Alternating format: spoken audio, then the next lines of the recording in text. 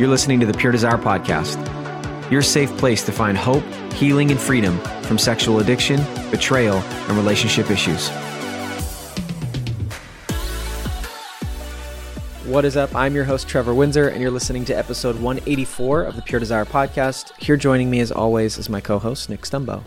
Light bulb. I have no idea. It's probably a movie I've used multiple times. Okay. Not Elf, but another movie that's high up on my list. Okay. You don't know? Cartoon. Toy Story? Animated. Steve Carell, main character. Oh, that's right. Despicable Me. Despicable Me, yes. Which, okay, I have He gets an idea, and there's something about the way he says light bulb. It's so good. The funny thing, I told you this, that I feel like this is deja vu, that I feel like I've used that greeting before, but I cannot find that we did. And so this is a little insight into my world for our listeners. Like, I recently went and listened to the intro for our last 25 podcasts trying to find it. And when I couldn't, it's like, well, I know it hasn't been more than like 6 months. So I just decided somewhere I thought I used it and I hadn't. But if any listener finds another podcast with that same greeting and lets me know, like, I think I better send them a mug or something, because that would be great. There is this mental thing in me where I'm like, I feel like I'm missing something, but maybe not. So it's interesting. I'm having a light bulb about light bulb. So it's interesting you bring up that movie, because I just had a conversation the other day about our fascination with secondary characters like Tuck and Roll in A Bug's Life. You look at the Minions, you look at the aliens in Toy Story, and our fascination with those. And so I have some theories that I'm going to start playing around with, but the Minions are my favorite. They're literally my favorite secondary characters in any movie ever. They're just so good. So on this podcast, Trevor, which of us would be Gru and who's the Minions? I want to be the brother that Gru meets in Despicable Me 3. Yeah, that's right. He's got the long hair, and suddenly he's like super envious. That is one of my favorite parts in the Despicable Me trio. Yes. So great movie. If you haven't watched any of those, check them out. Okay, so today we had Sarah Peters on to talk about groups for young women. And this is something that we know statistically is the highest growing rate of porn use is college-age women. And so we really want to address, what does Pure Desire offer? And so we had her on to talk about our resource, Behind the Mask. Yeah, and for some of our listeners, this might be a light bulb kind of moment, because we want to continue to create that awareness that lust, pornography, sexual addiction is not a men's issue. And traditionally, especially I think in churches, we've treated it that way. You know, men are wired this way, men have this problem, but women don't. And the truth is, women are struggling as well. Maybe not in the exact same ways, maybe not to the same rate, but definitely a struggle that we need to be aware of and make sure we're not stigmatizing, particularly at a young age, those women that are finding themselves in the middle of some battles that maybe they didn't expect, that they need resources, they need ideas, and they need mentors, women who can come alongside of them to say, you're not alone, you're not in some kind of freakish other category that we can't help you. Right. There are resources available. And I think Sarah does a great job today just talking about how the resources work and what role we might play as parents, as mentors, as a youth leader or a volunteer in a youth ministry, how we can be a part of the solution in this area. And I think it's just really encouraging to hear her talk, and her passion is really obvious. So I'm excited. Yeah. So we've got a good episode for you. A few things real quick. If you're not subscribed to the podcast, do it. You can find us on all the major platforms. And if you give us a review, it helps other people find the podcast. Also, if you've been a listener for you decide however long, we have a survey that we want to know more about you. If you go to puredesire.org/pod survey, you can fill that out, and we'd love to get to know more about you. Second thing, follow us on social media, Facebook, Twitter, and Instagram. We are at Pure Desire PDMI, and we are now putting full episodes up on YouTube again. All the angels said amen. You can just search Pure Desire Ministries. And then, Nick, we're really excited to announce a new virtual event coming to you, whoever you are, listener, March 5th and 6th. It's the virtual Pure Desire Groups Conference. Why don't you tell the people about it? Yes, this is content we're super excited about. You know, we got to share it in the fall of 2020 in Dallas, Texas. And this groups conference, our vision, and we still hope this happens one day, but that these would be regional in-person events people could come to. But the way the world is, it's like we didn't want to wait for people to have access to that content when we could actually do them live. So we said, hey, for 2021, let's do this virtually. And the heart behind it is to say, if you are in a group, this conference was designed for you. Yep. We believe that it will maximize your group experience. It will help you understand at a deeper level what's going on in your own heart, mind, and brain, whether you are the struggler or the one being impacted by someone else's struggle. And if you're a group leader, I think it's just going to give you more tools and ideas and a greater sense of what does it look like to lead my group well. And so there's what I love about it, there's a lot of variety of content from kind of the vision, philosophical side to the very nitty gritty nuts and bolts of like, how do we handle this in group? And so again, whether you're in the group or the group leader, we designed this for you. And so if you're listening and you're in a group, I hope you'll go to the webpage, you'll check it out, and you'll consider attending because you can watch it live with us, right? Yep. Or you'll also have content to those sessions for a number of weeks where you could watch them one at a time if you need to. So whatever method people use to consume the content, I just think it's going to be a huge shot in the arm for their group experience and the transformation that they're looking for. Yep. So you can go to puredesire.org/groups-conference. I'll say that again, puredesire.org/groups-conference for more information, and you can register for this virtual event. Tickets are currently $59, and it's $19 for any additional viewer who wants to watch on the same screen. So they would need to have that manual is what that is. It's digital manual. So $19 for that. And we are excited to see you on March 5th. All right. Now here is our conversation with Sarah Peters on our student resource for women, Behind the Mask. Sarah Peters, thank you for being on the Pure Desire podcast for the first time. Thank you so much. I'm really happy to be here today. We are going to be talking through a resource called Behind the Mask, and this is a group that we have for female students who are battling porn, sex, love addiction, and you have experience leading these groups. And obviously, Nick and I do not have experience because we don't think that would technically be appropriate. Even though we know it's in the resource, we wanted to talk to someone who has been through the resource a number of times. And from what I've heard, this is like your favorite Pure Desire resource. Is that correct? That is correct. It was the very first material that I went through. So that might have just hold a little place in my heart because of it. Got it. But it is definitely my favorite for all the little different reasons that I have. So no offense to anybody who wrote Betrayal and Beyond or Unraveled or Connected or any of that. Okay. No, of course not. I love those materials too, especially Unraveled. That one's amazing. Betrayal and Beyond, amazing. They all have their own little niches that they bring to the table. But Behind the Mask to me has always been a great starting point. And I just love it. And I love the artwork that's in there. It's wonderful. Cool. All right. So you talk about it being the first resource that you really became familiar with Pure Desire. So why don't you talk about that? How did you get introduced to Behind the Mask? Yeah. So Behind the Mask is geared towards younger women. And at the time I was getting closer to my 30s. Ashley Jameson actually approached me. I was a life group leader at the church we were attending, and she approached me along with a few other life group leaders and said, hey, we're going to all go through this material. It's going to help us be better leaders to these students, and it's going to be a great time. So we're going to do that. And I was like, okay, that sounds good. I'm all for being a better leader. Well, I started the material, and it was the first page, maybe the second page. But immediately I was like, oh, this is for me, not for the leader. It's more for me than it is for the students at that point, because I was completely confronted with the addiction that I was in. I was struggling with porn and masturbation as I was being a leader in the church, and I was hiding it. I had no idea how to even, that it was even a thing, honestly. I was working through sobriety as a recovering alcoholic, and I didn't feel like I necessarily needed help from addiction, but that's just because I was in a lot of denial. I was just all wrapped up in what the outside would be and how I can do more, and if I could do more, then I would be better. So when I started going through the material and it asked me questions about my past, one of the very first questions was, have you ever been sexually abused or molested? And I'm like, well, does this count? And I immediately talked to Ashley about it, and she just had the best response.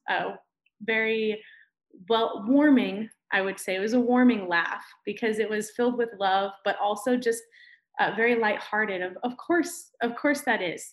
And it just gave me this sense of, okay, I have a starting place. I have never told anybody these things before. It had been, like I said, I was almost 30, and things that happened to me started when I was 6. So it was a lot of secrets for many years.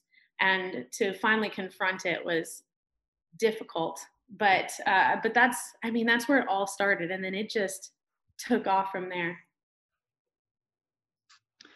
That's pretty cool, Sarah, the way that you were approached by another leader who was saying, hey, let's go through this as leaders so that we can help students. And I wanted to just underscore that for listeners, that is a clever way that you may be able to start a group if you're having a hard time getting traction, is rather than, directly going to someone saying, hey, you need this group, because that does put up our natural defensiveness or sense of, well, I don't need that. But if we approach someone to say, hey, let's help our kids, or even approaching parents to say, let's be equipped as dads, or let's get equipped as moms, because we know our kids are going to face a ton of broken sexuality issues in their growing up years, and we want to just be equipped to help them. And so why don't we walk through this material as parents or as leaders? And then what you just echoed, I've heard so many times of people saying, I was going through this for someone else, and it didn't take me long to realize how badly I needed it for my own growth. And so it's pretty neat to hear that in your story. Yeah. That was my experience. So my experience was, I had parents coming to me. I was a youth pastor, and said, hey, our students are sexting each other. Like, what do we do? I'm like, I don't know what we do. And so then I had family working for Pure Desire. So I went to Pure Desire and then realized, oh, I need this stuff for me. And I think that what you're underscoring too, Sarah, is that our healing is a huge gift that we give to other people, especially students, the ones that are in our lives, is that if we get healthy, then we have the tools and have experienced them. And I feel like I said this on a recent podcast, you can't lead someone somewhere you've never been before. And so if I've never used these tools and I'm trying to lead someone there, that's a challenge. But yet I realized, okay, I need this. And then realized how me having the tools in my life and having the health and sobriety in my life is actually what better equipped me to lead students through it. Exactly. Well, and then one of the biggest things I think is, can you imagine just looking back on our own lives, the brokenness, the hurt that either happened to us because we didn't have boundaries, or that we stepped out into? How much of that would change if somebody would have come up to us when we were 14, 15, 16, said, hey, I have this awesome material for you, and I'm willing to just sit with you, listen, work through it, share with you some of my own struggles, and we can go through it together. I mean, their life would radically change. So, Sarah, you mentioned that you encountered the material when you were coming up on 30. On the other end of the spectrum, we know that the average age of exposure for kids, being exposed to pornography, is getting younger and younger. And so in that spectrum, we say that Behind the Mask is for young women. What age, what seasons of life would this material best be suited for? What would you recommend there? Well, Pure Desire says that it's 14 to 21. And so that is really a great age group to start with. But I honestly feel like it could even be older, especially if somebody hasn't even attempted to address things that happened when they were a kid. And they just really need a starting point. They need a place to say, okay, I'm going to put myself in a younger state of mind, and I'm going to really work through this. And so then not only does that help them have that starting point and work through those things from their past without it taking a whole year before they decide to go into maybe a different material, but it also gives them the resources to be a leader and to be able to lead students through the material. Yeah. So I know you're also familiar with Unraveled, which would be maybe a version of the workbook that's more suited for older women, married women. How would you make the distinction if someone's hearing this and thinking, boy, which one should I do? Behind the Mask, Unraveled. How would you kind of talk them through that distinction between the two? Like, is there an age point, a season of life point? What would you recommend? Yeah. Well, when there are a few questions that are in Behind the Mask talking about sexting and just different little things that might happen nowadays as a student. But when I went through it, I didn't have a cell phone. There was no technology available like that. And so as you read some of the questions, if somebody feels like that they wouldn't be able to relate to a lot of the material because of that, then I would say it would be better to go through Unraveled and just really dedicate that time. Yeah. But if they feel like they're, maybe 30, or their goal is to lead Yeah. a students group, Yeah. then that would be great for them to go through Behind the Mask. I think some of the things too with that is keeping in mind the context of the group. Like, as you described, 14 to 21, there's major differences from a 14-year-old and a 21-year-old, right? Like there's some crazy differences just in the way that you do life and what role family and school and the rhythms of life play. And so I think that would also be something to consider is, if I'm going through a group with a bunch of other ladies, not me personally, stay with me, that are in the like 17, 18, 19, 20, 21 age, that maybe is something that then we go through. But if it's something that you're 21 and there are 14 or 15-year-olds and you're not leading the group, then maybe consider Unraveled might be that next step, or starting a Behind the Mask group with another group, maybe in the same realm of your age. I would just say that because that could cause some issues, I think, in a group potentially. Definitely having a college age group and more of a high school group. I think those are awesome ideas. So we know statistically that, and this is, kind of into your 14 to 21, statistically, the highest growing rate of porn use is college age women. And so we know that is kind of on the tail end of teenage into young adult. And so sex and porn addiction is really starting younger and younger than that. The average age of exposure being 7 or 8 years old. So in your experience with that, how young exposure happens, what are some unique challenges that you see leading students through a resource like Behind the Mask? One challenge would definitely be just how vast it is, how just it's everywhere. It's not like when I was a kid where you actually had to go searching for it. Now it comes to you, it finds you. And I think the fact that they could be learning something at home or in church or in group, but then go to school and it could be a completely different situation. Yeah. I think that makes it really difficult. It's also hard if you have a church that is holding maybe a high school group going through Behind the Mask. Some of those students, most likely some of those students actually go to class together. And that can really be hard for some of them because then they're thinking, oh, well, is so-and-so going to talk about me at school? And it can be a really difficult challenge just to make sure that there's that trust there and that they understand that this is a safe zone where we're at right now. Yeah, a couple of the challenges that I see as people think of leading these groups or even participating in them, I think what we consider normal or acceptable behavior as a society has changed drastically even in the last 10 to 15 years.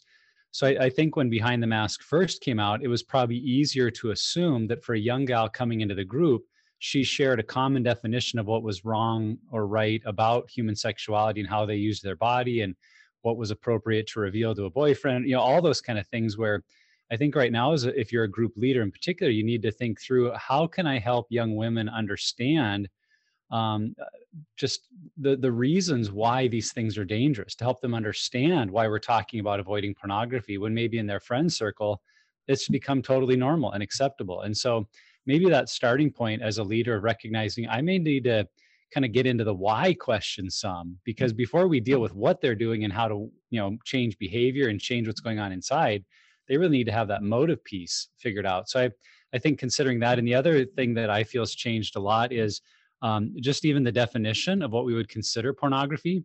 I remember the director of Fight the New Drug was giving a talk at a university, and in a discussion about pornography, he brought up Playboy magazine. And the college student said, wait, Playboy's not pornography.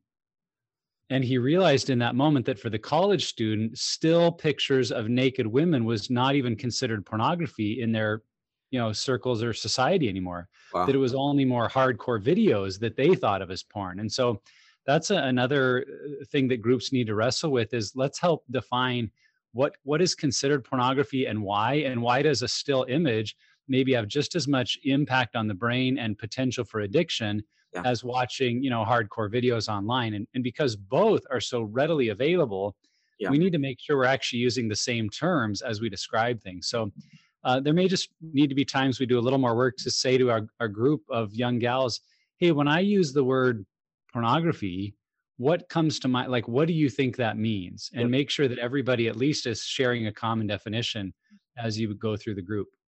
Yeah, that's good. One of the things that I think is important to consider and a challenge in this is, and we see this literally across the board with Pure Desire groups, is that there is a level of investment that is challenging for people, even who are in their 30s and 40s and 50s, to address this, to be honest, to do the work. And so I think that, not that we shouldn't hold our students who are going through this to a high standard. I think that we want to try to set that tone in that culture, but also understand that like they have very little of life figured out. And it's going to be hard to, because I know part of the Pure Desire model is just understanding family of origin and understanding the culture you were raised in and what's motivating your unwanted behavior.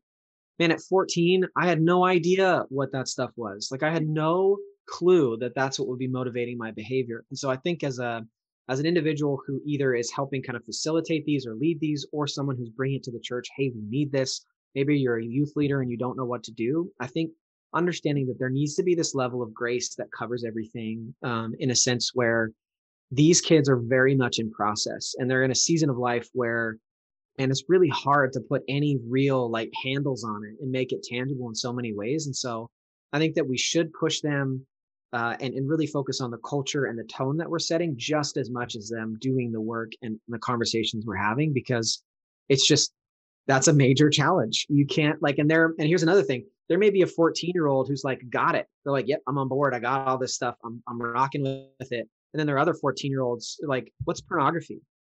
Right. Yeah. Or like, what's masturbation? Or why are we even doing this? Like there's a spectrum of cultures, households, families, individuals. And so that's another major challenge for sure. Yeah. And just to piggyback off of Nick, just the why, figuring out the why, not only for the students, but definitely as a leader, being able to know what is your why are you leading, but also what are the reasons why we struggle with this, and diving into the definitions of things, not just with porn, but also what is sex. Students nowadays define that completely different. Yes. What used to be defined as sex before now is just, oh, we're just messing around. Yep. Or we're just having fun. And really it's their brain is thinking it's something completely different. Right. Yeah. Yeah.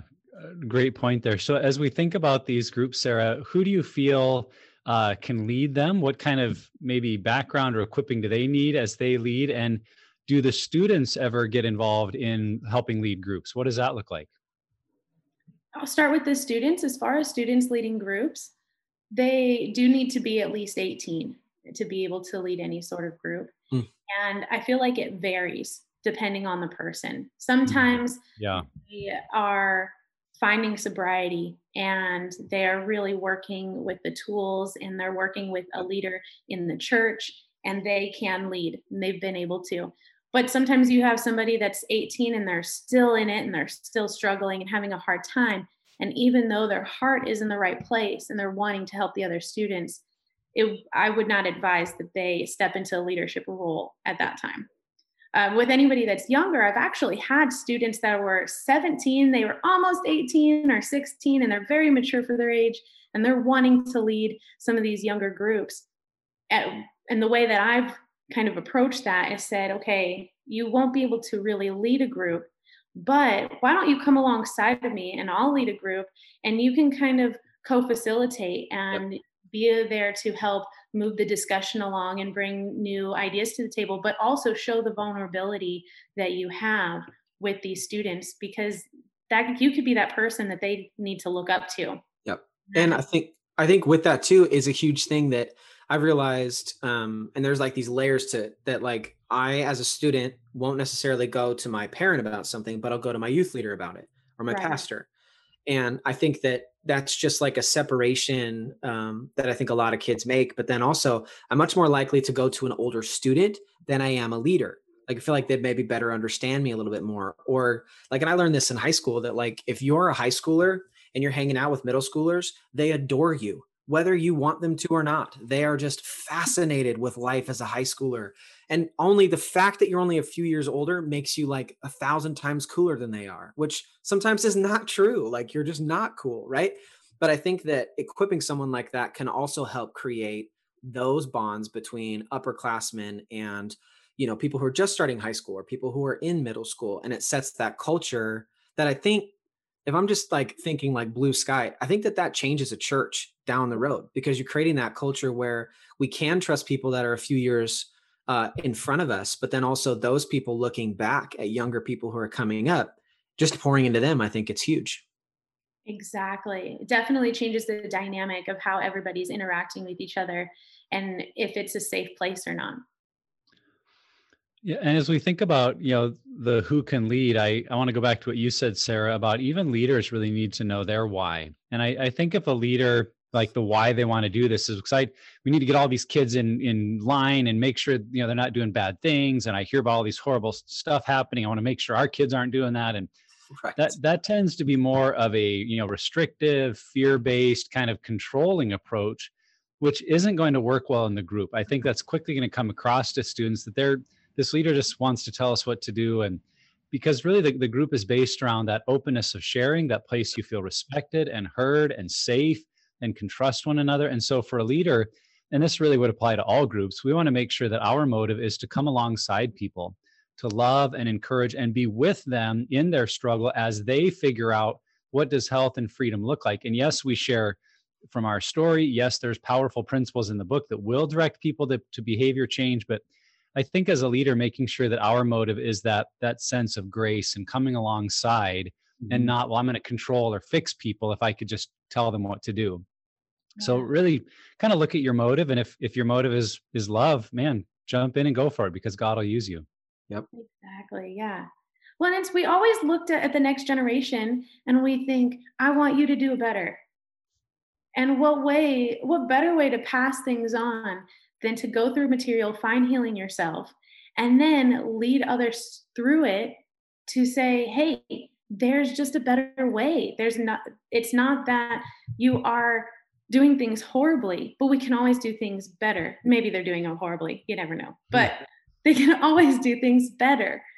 And here's a resource. Here's a way to do things better. And it's a way to live happier, a way to live healthier, something that you can just really look to and that can guide you as you are moving forward. I love that there's science, but there's so much biblical fact that says God loves you, and students need to hear that so much. Yep, absolutely. I would emphasize that strongly. That, I mean, you think about identity as an adult, how challenging it is to remain in who God says you are. It seems so fluid when you're at that age of being a student, because you're trying to figure out who you are and who the world tells you are, your friends tell you are, your parents tell you that you are. And I think it's just very fluid. And I think that anything that we can do to literally like nail down their identity right to their chest and say, this is who you are, is going to be really, really good. I'm going to preach a sermon here in a minute, so I'm going to stop. But let's talk about this a little bit, Sarah, like looking at, and I'll kind of walk through like a week, if you will, in the life of the group. What does it look like as a leader going through the week leading up to the meeting? What does the meeting look like? And then what does it look like from between that meeting and the next? Kind of talk us through what the group looks like leading it. Yeah. So as you're coming up to the group meeting, just staying connected with the students and knowing how they connect best is wonderful. That's key right there. So always in the very first meeting, asking them, how do you connect best? Do you like phone calls or do you hate it? Do you like to text? Do you use Instagram? Do you use WeChat? Whatever it happens to be that they like to use, then make sure to have that on your phone and be connecting with them through that. And then leading through like to the group, as you get to the group, I always like to check in and just say, hey, how's everybody doing with your homework?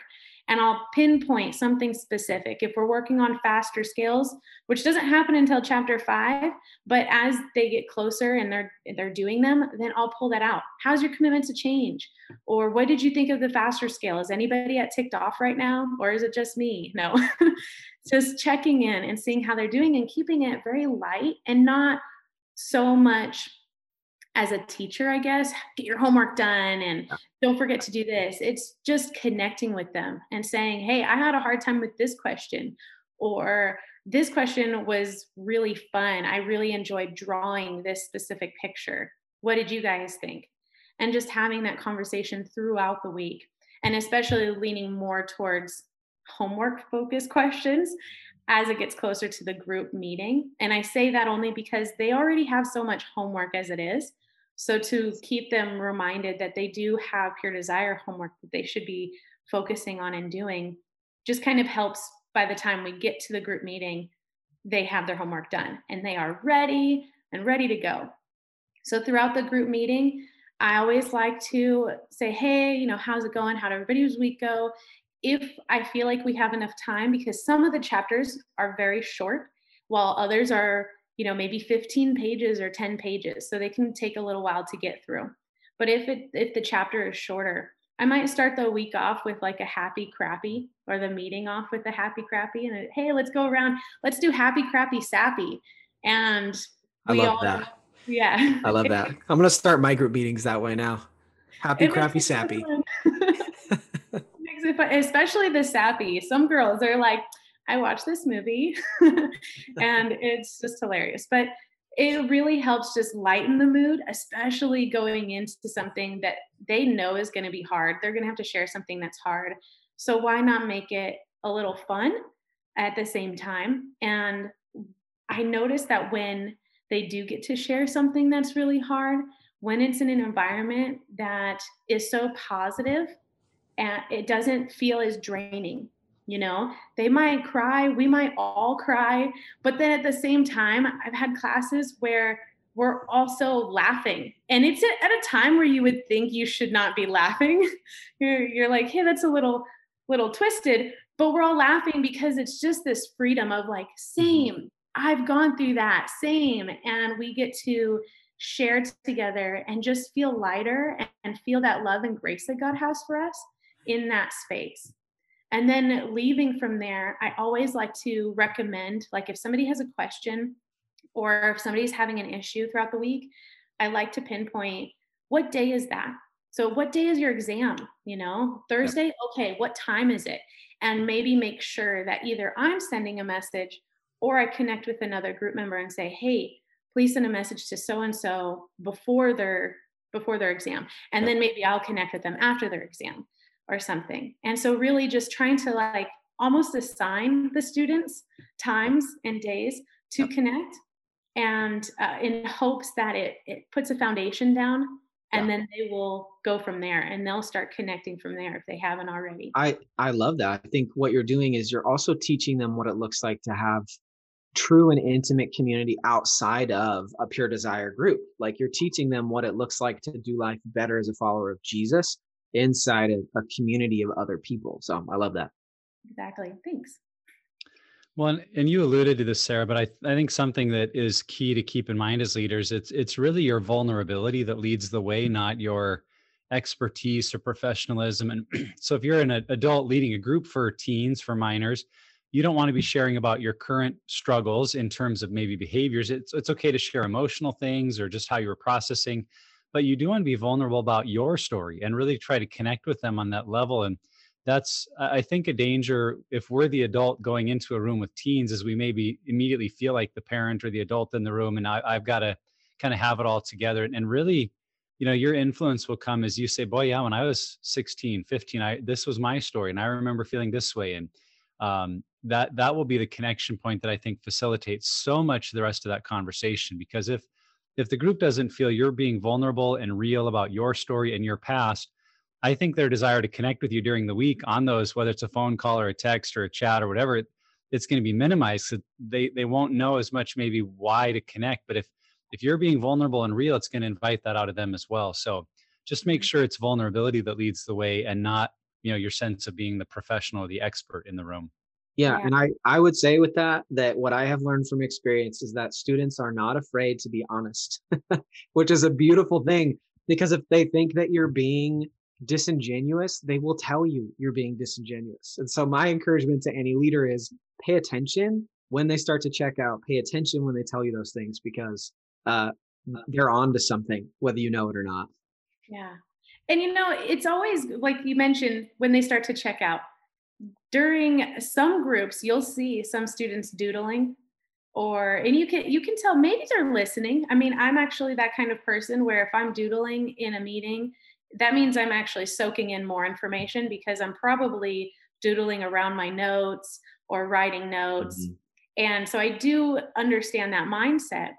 But sometimes it just means they're bored and they're not listening and they're not understanding the value of hearing somebody else's story or somebody else's answer. And in that situation, as a leader, I feel like it's good, again, to keep very lighthearted, but you can always check somebody lightheartedly. You can Right. say, hey, what are you drawing? You want to show everyone? And just Yeah. make it Right. fun. But don't let things go by the wayside. I think definitely call things out, and really hold that higher standard, because even though they are students and even though they have a lot on their plate, I feel like the one thing that is common is a lot of people won't expect as much out of them because they're students, when really they have so much value to bring to the table, Mhm. and so much information, so much emotion, vulnerability, things that us as leaders can learn from them. And going into a group knowing that, okay, I'm here to show you my vulnerability and lead you, but I'm also planning on learning something too. So, Mhm. what are you going to teach me? Because I know you got something awesome. And I think just having that high standard for students really helps them push themselves where they need to be pushed. So good. Yeah. Yeah. Great ideas. So if you're leading one of these groups and there's minors, do they need their parents' permission to participate? And what have you done in situations where a minor doesn't want her parents to know that she's interested in a group like this? That's a really tough question, or at least Mhm. the second half is tough. They do need, if they're a minor, they do need to have a parent's signature. And one of the things that I do is I always just really encourage them. They can read through the memo of understanding. And if the parents have any questions on what is this, and the student doesn't want to share that with their parents, then I always tell them, here's my number. Have your mom call me or have your dad call me.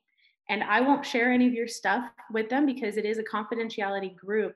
And as the MOUs that we have, the memo of understanding, for those who have been in our group, know what that means. But a lot and pretty much everything is kept confidential unless we have to bring it forward. Right. And the students know that. And so if they're really not wanting to share that with their parents and say, hey, I'm in this group, then I let them know, just tell them the bare truth, you know, say we're having a group at church. This is what the leader is sharing, and this is the material that we're going through. They don't have to say whether it was their choice or not to go through it. They could blame it all on me as a leader if they want. They could say I'm having them do it.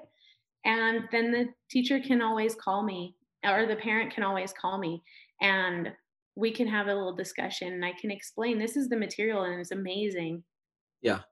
I think some of the stuff that I've experienced, just leading groups in general, like seven pillar groups, like this has been something that's been encouraged to me from Rich and from Ashley and some of our groups teams, is understanding that if someone is uncomfortable sharing something that either is like borderline legal, illegal, or something that they know is really, really serious, that if they don't feel comfortable sharing it with our group, at least share it with somebody.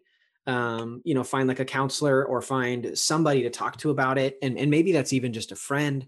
But I think that because as when I was a youth pastor, I am a mandatory reporter. And so if I hear something, I have to say something. And so I think that there's going to be that's almost feeling like you're putting a hurdle in front of your students. Like, hey, if you've done something illegal, or hey, if there's something that's super sketchy and you're not super comfortable sharing, don't share it here because, I have to tell someone. Like, that seems kind of wishy-washy and maybe goes against the grain a little bit. But from what I've gathered, it's just something that make sure someone knows, because you don't want that to come back later and ruin your life. Like, I think that being honest about that really does take a lot of courage and creates, I think, the right kind of trajectory and movement in health when we are honest about it. But I just know that can be really sketchy and kind of an uncomfortable thing for a leader and for students in a group. Oh yeah. And they know that too. I've had some students as a life group leader that would come up to me and share something that was very borderline. And they knew that, or it was way past the line, but they used very specific words. They were very careful with their wording.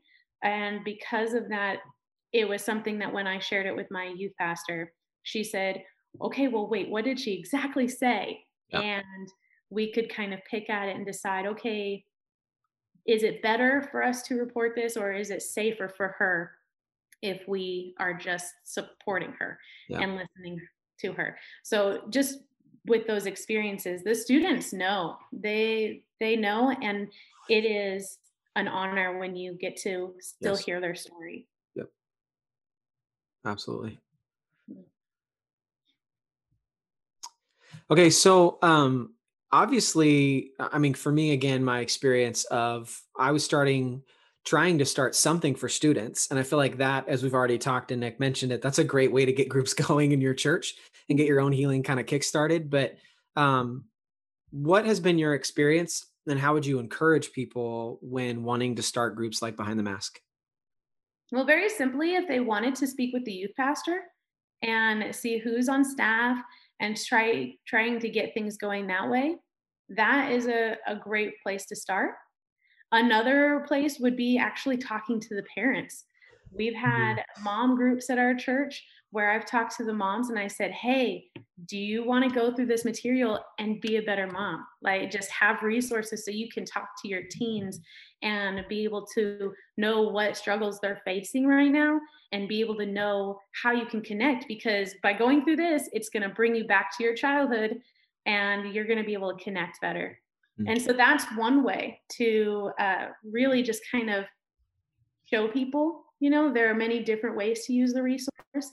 And what I've found is the moms that have gone through it to be a better mom have ended up going through Unravel, Stories, Safe, and 101 just recently. No. They've continued their own personal journey because they realized the healthier they got, then the better relationship they had with their kids and with their spouse. And then they were able to really connect and help their kids have a healthier life as well.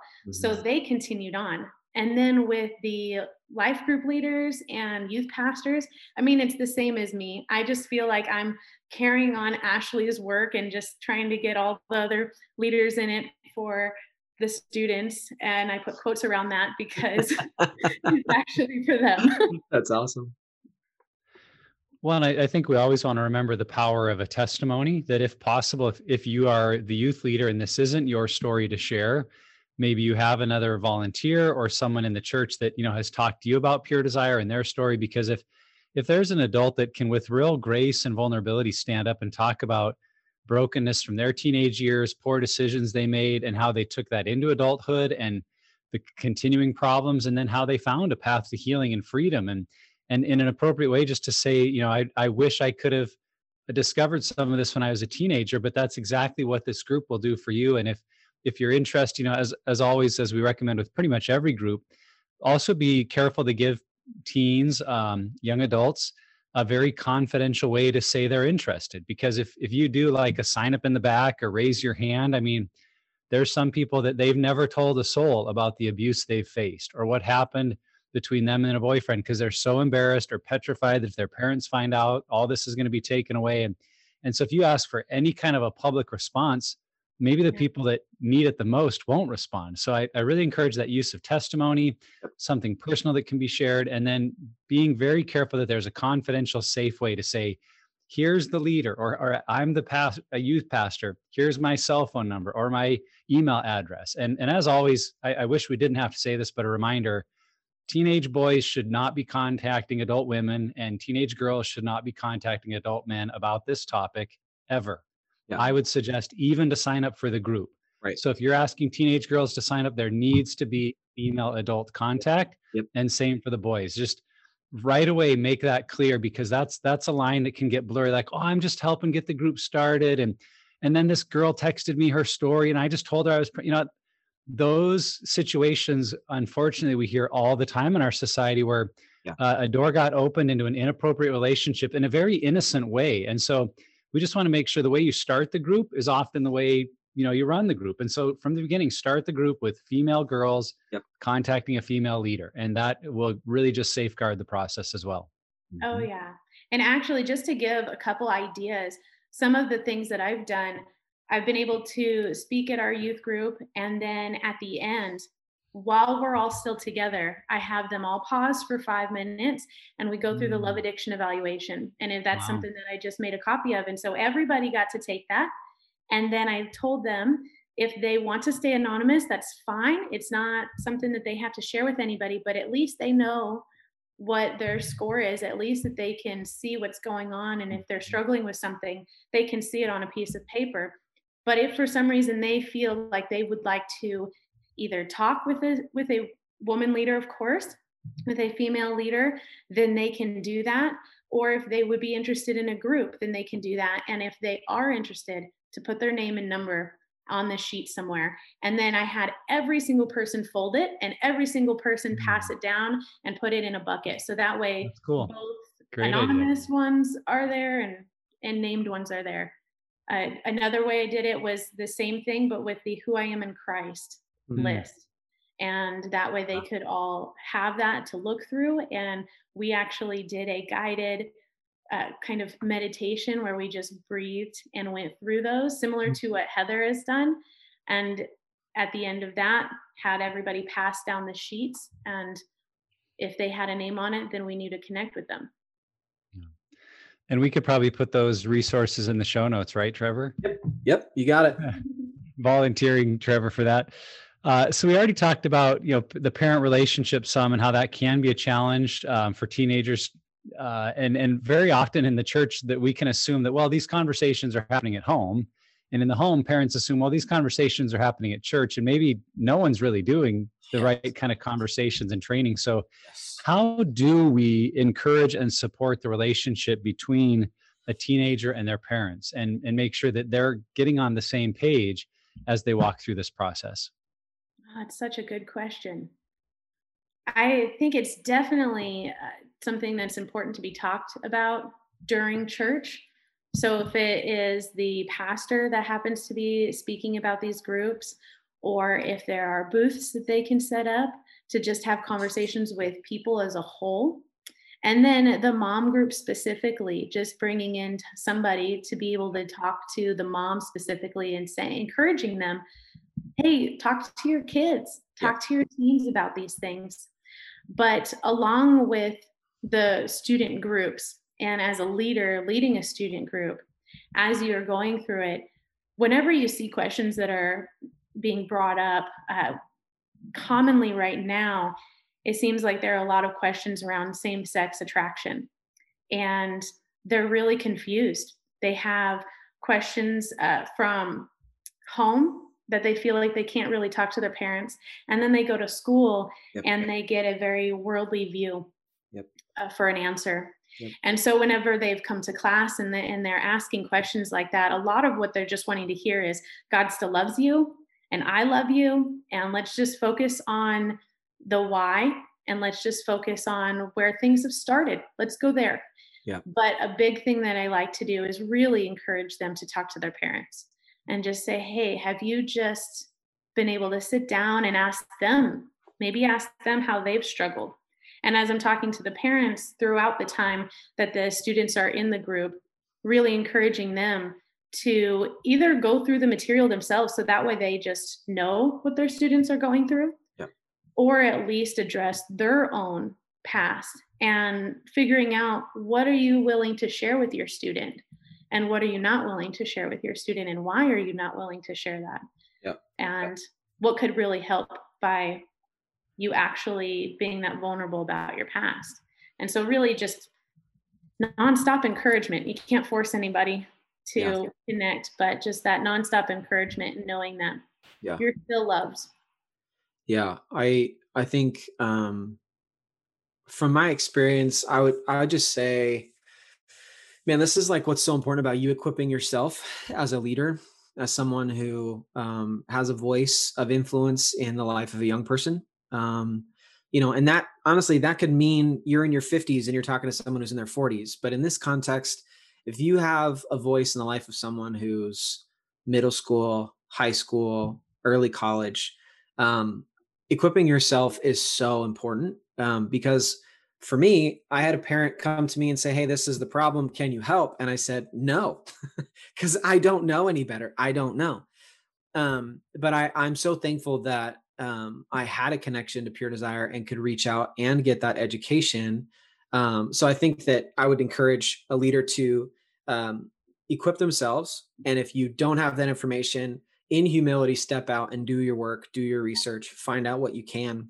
Oh yeah. But then one of the things and this is probably one of the biggest failures in my ministry as a youth pastor, is that I viewed the kids as my ministry, and they are, but the parents are just as much a part of my ministry, shepherding them and walking through, like really being a bridge between the students and the Lord. Yes, but even so, between their parents and them. And so I think that that's something that as you equip yourself, you also are equipping and, like you said, train those parents, give them the opportunity to have conversations, to ask questions, and try to create that bridge. Because we talk about this, that if we've got one-sided healing in a marriage, I think that the same principle could be applied, that if a student is trying to get healthy, but they go home and the culture is quiet and there's no one to talk to, and there's so much shame, it's hard to grow and kind of bust out of that culture when that's just your everyday. So I think equipping yourself and looking to train, shepherd, guide, and be a resource for parents and equip them to be the ones who are connecting with their kids, because they want that, whether or not you realize it. Parents want to be close with their kids. They want to have that connection. They want to know they're helping. And so I think you can do a lot to help the parents do that. Oh yeah. Well, it's really neat the impact that the students can have on their parents. Hmm. I had one student that her family never went to church. They didn't believe in God, and they had a lot of issues that were happening. And so she would go to school, felt like she didn't have any support. She would go home and felt like she didn't have support. She would go to church and felt like she was an outsider. But when she got to go through group, she connected with these other students that felt the same way. And over time, throughout the group, but then also throughout the time that she was able to connect more and more with her church, more and more with the youth group there, she ended up being able to get her parents to come to church. And her dad and her both got baptized on the same day. Like, Wow. it was just such a cool thing. And that would not have ever happened if she wasn't willing to step out. Yeah, and I think to build on that, Sarah, as often as possible, we want to recognize the groups as an environment where we can equip teens to be more open with their parents, because that's part of the material, is that secrecy and shame are what drive addiction, or what drive negative behavior, what drive the kind of thinking that keeps us trapped. And so openness and vulnerability with those closest to us is part of healing. And obviously everyone's home life is different, and maybe not everyone is in an environment where it's safe to share and be vulnerable. But I think the majority of students, if you said, what would it look like to start being more open with your parents just about what you're struggling with? And that doesn't mean you've got to tell them everything, but if you open that door, what might that look like? And as they feel that equipped and feel the confidence to do that, I think it facilitates relationship with the parents, who hopefully are starting to do the same as well. Yeah, it definitely, Behind the Mask is a huge way to equip the students. And then same with Unraveled, as far as equipping the adults, because I know I work on my relationship with my parents still to this day. And it's due to Pure Desire material that has given me the know-how, and so these students that maybe they grew up in an environment that doesn't teach them how to be vulnerable, then how can they possibly be vulnerable with their parents and be honest if that wasn't modeled and they didn't learn how to do that? Just like for students that weren't taught how to do finances, similar concept. How could they possibly be expected? So being able to go into a group and see that vulnerability modeled in the group helps them to know how they can actually word things so that way they can talk to their parents. Absolutely. All right, Sarah, and I have had this experience where, and I can imagine it's just even amplified even more when you have groups like this with your students, that parents want to know what's going on in their kid's life. And I would spend time with students, and parents would come and be like, well, what are they sharing with you? Like, what's going on in their life? And I think at times it's really challenging because it's like, well, I'm a safe person, and if I break this confidentiality, am I safe? And so I think there's this tension. And so especially when it comes to the topic and theme of these groups and the area of sexual brokenness in general, what does confidentiality look like? If a parent comes to you and says, hey, Sarah, my daughter who's in your group, I feel like I'm seeing some things. Has she shared about this, or what has she shared in group? How do you handle that as a leader? I feel like it's very similar to when spouses have asked the same question. It's always healthier if the student can share that with their parents than if it's coming from me. And for confidentiality, that's exactly what it is. I cannot. So I referenced the memo of understanding. Yep. If that were to happen, just saying, unfortunately, these are some things we're talking about. But as you can tell, I can't give you information unless they fall into this criteria. So just in assuring them that if you're hearing nothing, that's a good thing. That is a very good thing if you're hearing nothing. And if that parent is hearing something or knows about something that has happened that they want me to know about, I always just meet that with a thank you. Thank you for that information. I will talk to your daughter and we'll continue on. Yeah, I think it can be helpful to use those moments to try to train parents and to say to them in a kind way, what you're asking is actually create triangulation with me and your teenager, which is unhealthy for all of us. Yeah. So if these are questions you have, you need to ask your teenager. And if they're not answering them, it's not necessarily my job to give you information they're not willing to give you. And so if you can show a parent, this is just healthy personal relationships, that I shouldn't be stepping in and sharing what's not mine to share, because it'll damage all of our relationships. That might help the parent kind of take a deep breath. And then also, I think sharing with the parent some of the material and helping them understand the kind of questions they could ask their kids. Because if all they know is, well, how's it going? Or, are there bad things you've done you need to tell me? I mean, those aren't going to be responded to well. But if a parent can learn to ask questions about, when your friends didn't invite you along, how did that make you feel? Or what's something that's happened in the last week that's really made you excited? Is there anything lately that has really disappointed you? And asking questions to get their teen talking on an emotional level. And much of that might come out of the material. So if they know what's in the material, then they might have some tools to ask good questions and not just get stuck into the, tell me everything. What do I need to know? And because I think kids they clam up and don't know how to answer those questions very well. Oh, yeah. And actually, just on that and kind of taking a piece from earlier, happy, crappy, sappy. I do that with my daughters, my 4-year-old and my 7-year-old, and my husband and I actually will do that at dinner every once in a while, where we're just like, all right, let's do happy, crappy, sappy. What's the best part of your day today and the worst? And we found out that our 7-year-old has a boyfriend and he doesn't even know about it. That's amazing. It's great. And then I do that also if they go to a birthday party. I'll bring them to the party, even though they're young enough to where I'm not dropping them off. I'm still there. I see what happens, but you still don't know what's going on internally. So when we're leaving any kind of event, I'll be like, hey, let's do happy crappy. Do you want me to start? And sometimes they'll volunteer. They'll say, I want to start. Or sometimes they'll say, no, Mom, you start. And I'm like, okay, well, man, I thought this person was weird, or whatever it was that stuck out, and just kind of make it fun. But it shows that I'm also being vulnerable. I'm not prying into their life. I'm willing to share what's going on with my day and that's good. And connect with them, as well as listen to them, and not just the good parts, but also the bad parts, and knowing that we can bond over those bad parts. Maybe we all had a crappy or a bad experience at this one spot. Yeah. And we can all bond over that and talk about it and say, yeah, it wasn't fun. Yeah, that's super good. I think what it's just interesting, like, talking about this resource, this episode was really just to educate people on what is offered for, young women in this arena. But what I'm seeing is that this resource is more than that. It's also a way to foster a different kind of culture and a different kind of relationship for the students with themselves, with other people, and then also with the parents or the authority figures they have in their life. Because as we've even talked about, I think of, there are a lot of students that don't have both parents or either parent.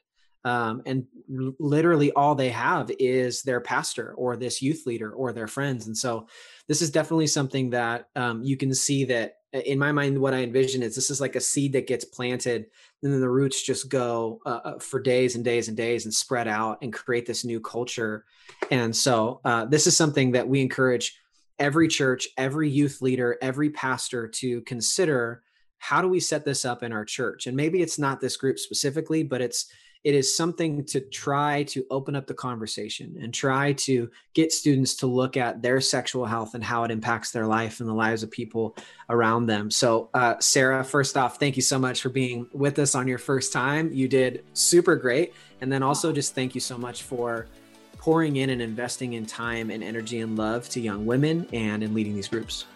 Oh, well, thank you for having me. And thank you for just creating this material and the opportunity. I think it's amazing. You're welcome. I'm so glad that I wrote it. Just kidding. So wherever you're at on your journey, Pure Desire is here to help create a roadmap for your healing. If you or someone you know is looking for help, go to puredesire.org and start your healing journey today. If you haven't subscribed to the podcast, do it. If you are already a subscriber, please write a review. It helps others find our podcast. And lastly, never stop being healthy.